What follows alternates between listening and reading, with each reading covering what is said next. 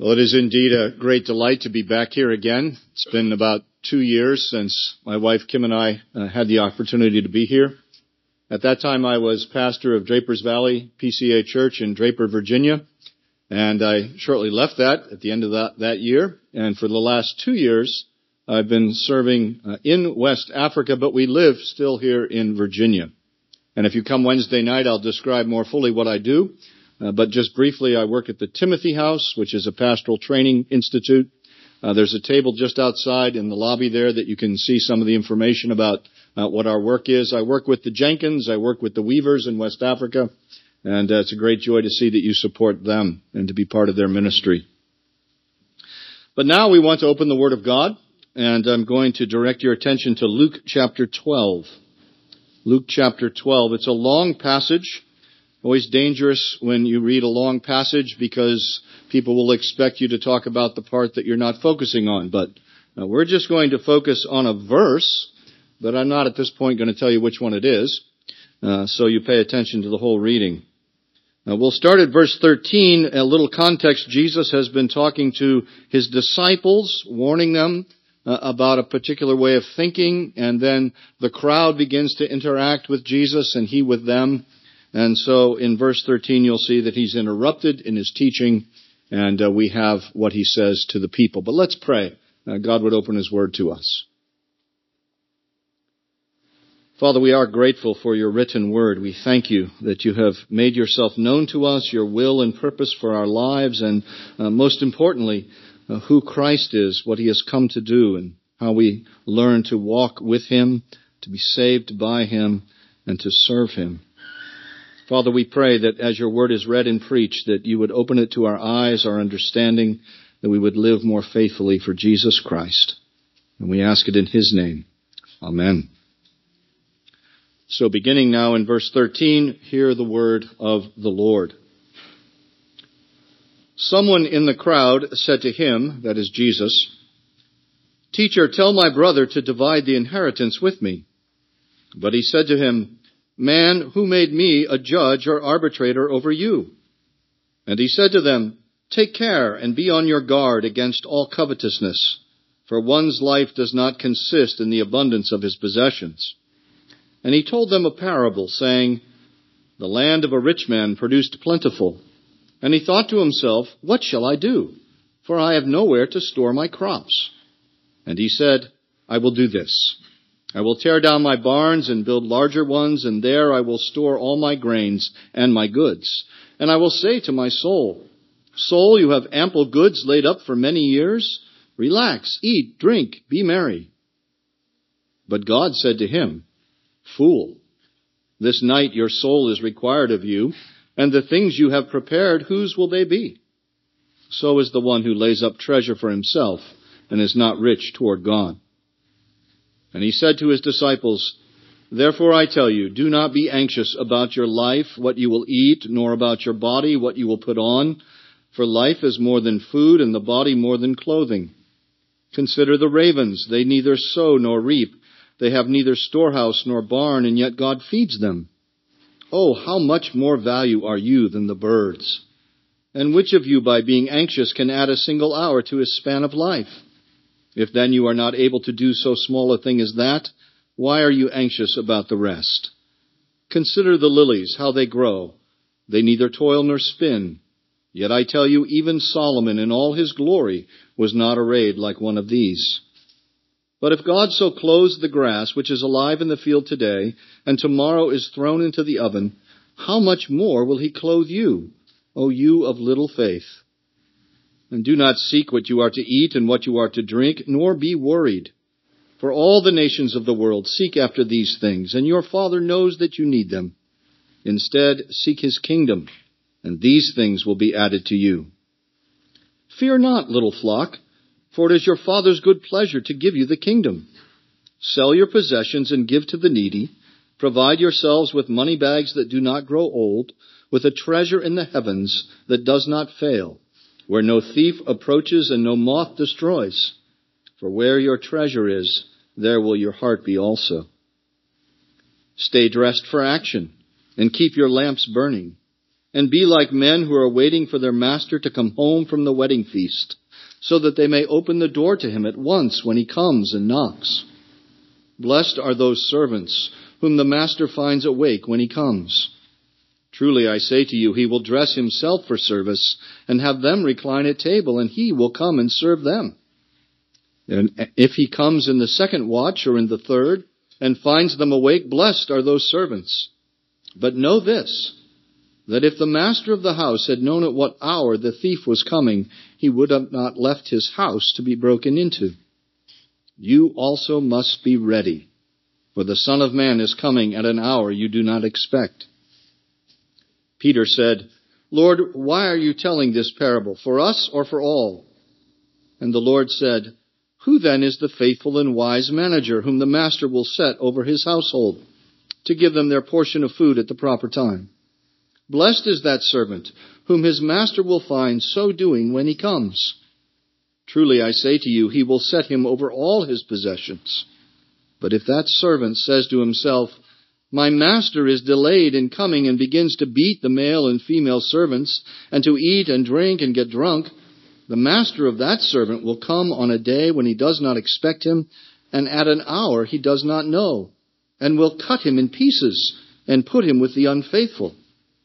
And that servant who knew his master's will, but did not get ready or act according to his will receive a severe beating. But the one who did not know and did what deserved a beating will receive a light beating. Everyone to whom much was given, of him much will be required. And from him to whom they entrusted much, they will demand the more. There's a common phrase that you'll see on social media that's abbreviated POV, point of view. It's not a new idea. It's ancient. As long as there have been human beings, they've each had their own point of view. It's perspective. It's how you see something. So if you're seated in the back row right there, your view of this room is very different than me standing here. It's a different point of view. And it's important that we recognize we each have a point of view about everything. Where we stand, what we see, helps us in our thinking. But it can also be a hindrance, because your point of view can be very narrow, very wrongly focused, and it can lead you astray in your understanding of the world because your point of view is not correct. And as a Christian, we would want to have what we would call a biblical point of view. It's very clear that unbelievers don't have a biblical point of view, and it's also clear that some who are Christians do not have a biblical point of view. Well, what Jesus is doing in the passage that I read, and even before the part that I began, Jesus is trying to redirect the thinking of people, or we might say he's redirecting their point of view. What do they see from where they're standing? How do they think about the world? And do they understand things from God's point of view? So just quickly to draw your attention back to where I began and even before, you'll see back at the very beginning of chapter 12, he's talking with his disciples and he warns them about the Pharisees. The Pharisees, as you well know from the scriptures, have a very odd, we would say, point of view. They know the law, but they really don't understand what God is doing. Their point of view is wrong. Beginning in verse 4, he talks about those who are probably not fearing the right thing. They're fearing those who kill the body, but not about that one, God himself, who can kill the soul. And he emphasizes that God has a particular power and ability. He even knows the numbers of the hairs of your head. Do you realize that? Just put that in your point of view. God knows you so well. He knows the number of hairs on your head, even the ones that fell out this morning.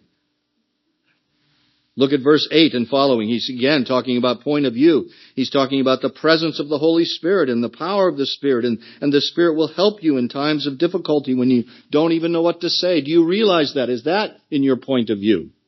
Are you relying as a Christian on the Spirit's presence in your life? Is that part of your way of thinking about the world?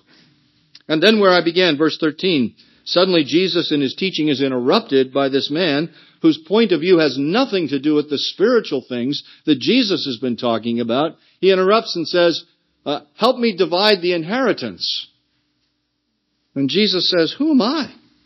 Who made me a judge or arbitrator over you in your family dispute about an inheritance? And Jesus tries to correct his point of view.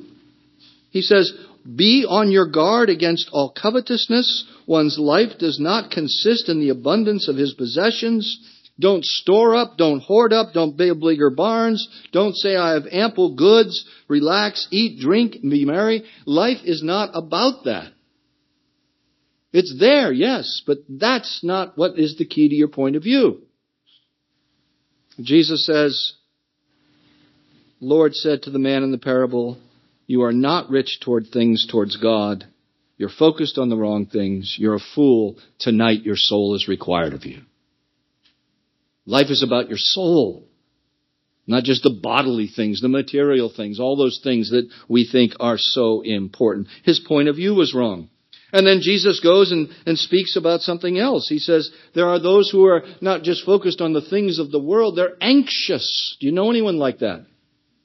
Anxious, worried, troubled about, again, the things of the world. They're anxious about things, storing up stuff. He says, shift your thinking. You can't even add 1 hour to your life. That's in the hands of God. Why would you be so concerned about the things? God feeds the birds. He clothes the grass of the field. God will care for you. Who do you think is in charge? It's not you. It's God. You see the contrast that Jesus is trying to draw in these parables. He's saying, when you think about life, when you think about all the things that are absolutely necessary, your clothing, your housing, your food, where you go to work, where you go to school, who your friends are, all the things that make up life, when you think about those, are you blocking out the things of God, the kingdom of God, the fact that you have a soul that needs to be saved? What are you thinking about? What's your point of view? In verses 32 and 34, he says, fear not. It's the Father's good pleasure to give you what you need. Don't be afraid. Fear not. And he focuses their attention on heaven. Put your treasure in heaven. There, that's your focus. That's where your real wealth is. Peter, the apostle, in his letter says, it is an inheritance that is imperishable, undefiled, unfading, kept in heaven for you. That's where Jesus is. That's where your focus is. At least it should be. God has graciously given to you all things. And you're to use them, he says in this passage, for helping others. But suddenly in verse 35, there comes a change of pace, a change of focus. Jesus says in verse 35, look, stay dressed for action, keep your lamps burning. There's an urgency suddenly here. An urgency. There's something going to happen that's most important that needs to, again, be integrated into your worldview, your family life view, your point of view, how you see things. And that is this, that you are not the Lord of your life, you're a servant. And the focus now changes from people who think they're in control to Jesus saying, no, you're servants. You're servants. You're a servant waiting for your master to come home. You're a servant who needs to be awake, ready at the door. You are not the master of your fate, the captain of your soul. You're a servant. And as a servant, you need to be ready for your master coming. And when he comes, the Lord Jesus, when he comes, you better be ready. He's your master. You must expect him. But notice the amazing thing. He will wait on you when he comes. Verse 37. The master will serve the servant. But you still are the servant. And the Apostle Peter in verse 41, wanting to make sure he understands what Jesus is talking about, he says, are you just talking to us, the 12 disciples, or everyone? And Jesus doesn't really answer him, but he keeps pushing the servant metaphor. He says, as a servant you have responsibilities. You have certain tasks. You're over your master's possessions. And in the parable, he talks about the servant who's not wise, and instead of keeping his master's household in order, he beats his master's servants, he eats his master's food, he drinks his master's wine. He's unprepared when the master comes home. And the master sees this incredible irresponsibility of the servant, and the penalty is death. What a change in the questioning and the thoughts of these people who are listening. It's not about inheritances and what I eat or what I drink or what I wear. It's responsibilities as a servant. And you failed. And Jesus says the Master is coming, and He's coming in just judgment. And He is the Master, and we are His creatures, and we have failed to honor Him, and He's bringing fire and judgment and separation and division. And you say, no, that's not my point of view about Jesus. Jesus is kind and loving and gentle. Well, He's both.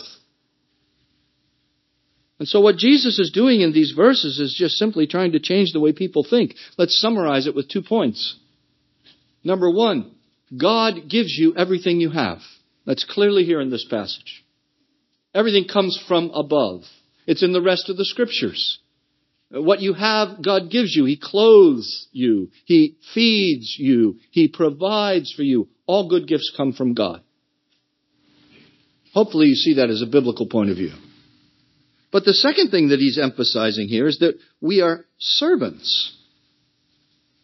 Partly because God is the one who gives us these things, we are recipients, but even more than just mere recipients who say thank you to God, we are also His servants. It's who we are. It's whose we are.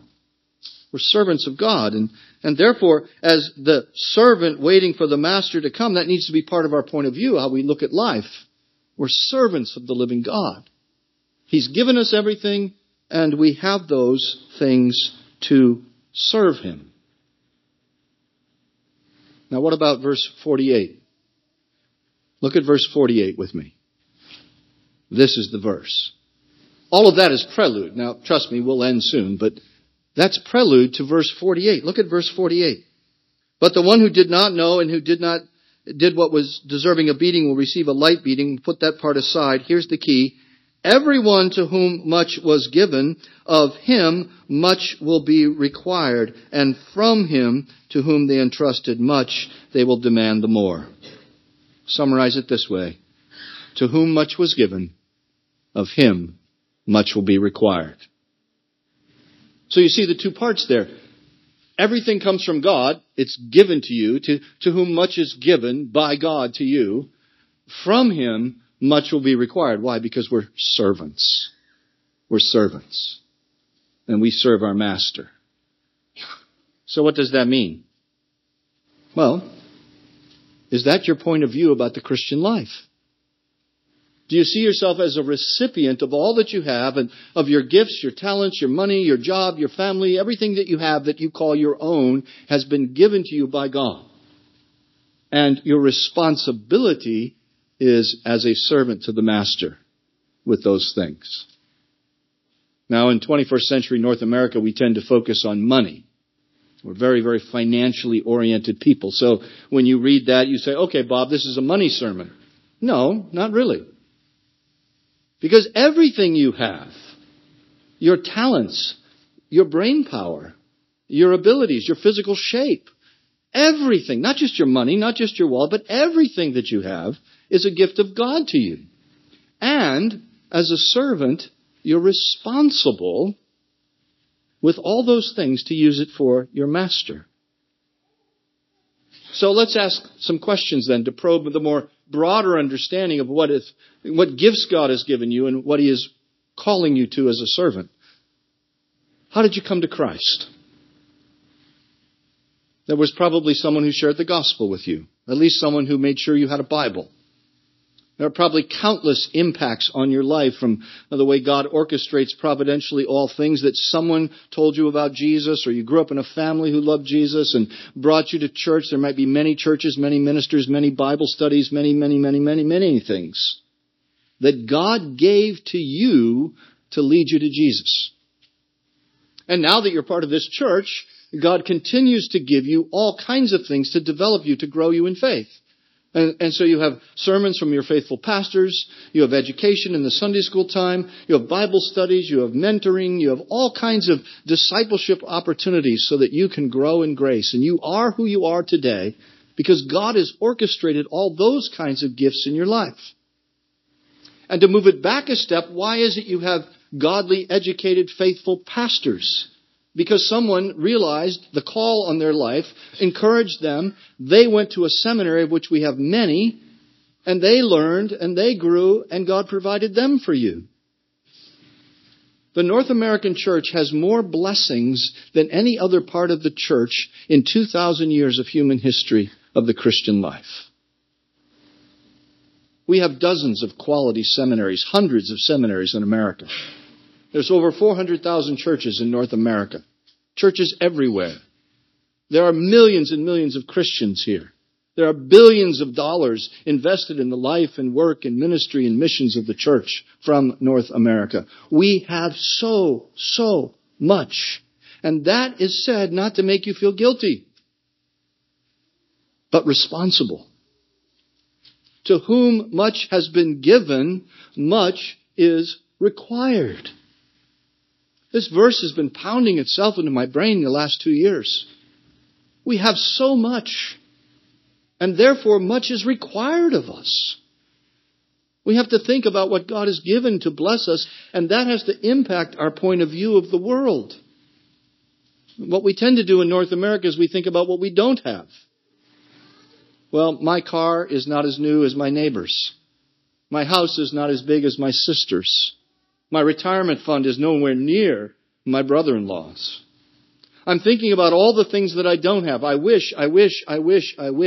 Instead of seeing what God has abundantly given to us and be thankful for that, and then move into the area of responsibility. We're servants. We're servants. To whom much is given, much is required. I spent a lot of time in West Africa. The nation of the Gambia is one of the poorest nations in the world. We're more familiar with Haiti. That's our hemisphere, is one of our poorest nations. Gambia is lower on the international scale economically than Haiti. The brothers and sisters there in the Presbyterian Church of the Gambia have so little. I'm embarrassed by what I have. And this verse, to whom much is given, much is required, doesn't just speak about material things. Do you have a Bible? You probably have several Bibles. You have lots of Bibles. Bibles are so readily accessible. You can't buy a decent Bible in the Gambia. We just shipped 1,000 of them. Can you imagine not having a Bible as a Christian, or only a portion of the Scriptures? How about church buildings? You have a wonderful facility here. And when I first went to the Gambia, we worshipped under a tree. We now have cement block buildings. They're very, very primitive, but they're at least out of the rain and the sun. Brothers and sisters, we have so much. And again, not to make you feel guilty for what you have. You have it because God gave it to you. Praise God for that. Worship Him. Thank Him. But what's our responsibility to the world? We have educated ministers. I was at Presbytery yesterday. I challenged my brothers. I said, you have better education than 85% of the world's pastors. 85% of the world's pastors have zero to little education whatsoever. That's why I'm in pastor training.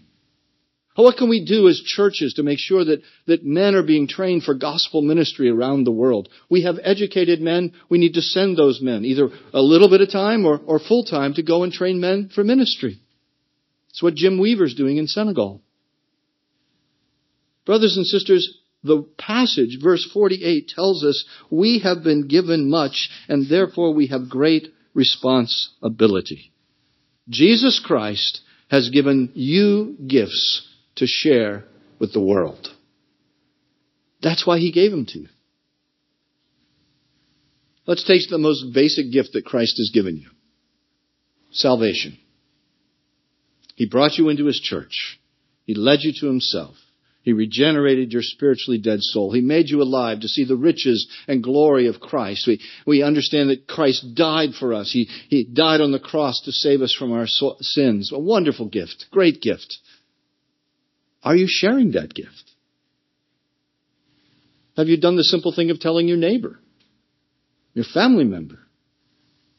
Are you supporting the work of ministry and missions around the world? What are you doing to labor in this particular church so that this church can spread the gospel here in Williamsburg? What are you doing to ensure that it's being spread around the world? Billions of people don't know Christ. Are you supporting the work of missions? This is vital. God gave you the gift of salvation so that you could share that gift with others. That's why you have it. You're responsible for that. To whom much is given, much is required. The Apostle Paul said it this way to the Corinthians: I will most gladly spend and be spent for your souls. Jesus says it this way: deny yourself, take up your cross, and follow me. Peter the Apostle says it this way: as each has received a gift, use it to serve one another as good stewards of God's varied grace. And again, Jesus, to whom much is given, much will be required. What are you doing with the gifts God has given you? Don't just think about money. Think about the resources. Think about your talents, your abilities, your gifts. Can God use you on the mission field? Surely He can. Think about all the ways in which you have learned to live life. Can you share that with a brother or sister who hasn't understood life from your point of view, a biblical point of view? Think about the ways you can serve in this particular congregation. If you can't think of one, talk to your elders. They'll tell you. Think about all the things that God has abundantly blessed the Church of Jesus Christ in North America and Williamsburg. Think about the way in which He's poured out these things for you. Do you realize they're not primarily for you, but for the church? Just think about salvation. Why did Jesus die on the cross for you? Simple answer: to save you from your sins, so that you will later spend eternity with Him. That's true. But that's very self-centered. Jesus didn't save you just so you could go to heaven later. He saved you so you could serve Him now. In the world, in this church, in your neighborhood, in your family, wherever He calls you, with whatever gifts He's given you, to be used for the glory of God. That's why you have been gifted. And you're a servant. And to whom much has been given, much is required. Let's prayerfully ask the Lord how He would use each and every one of us. Let's pray.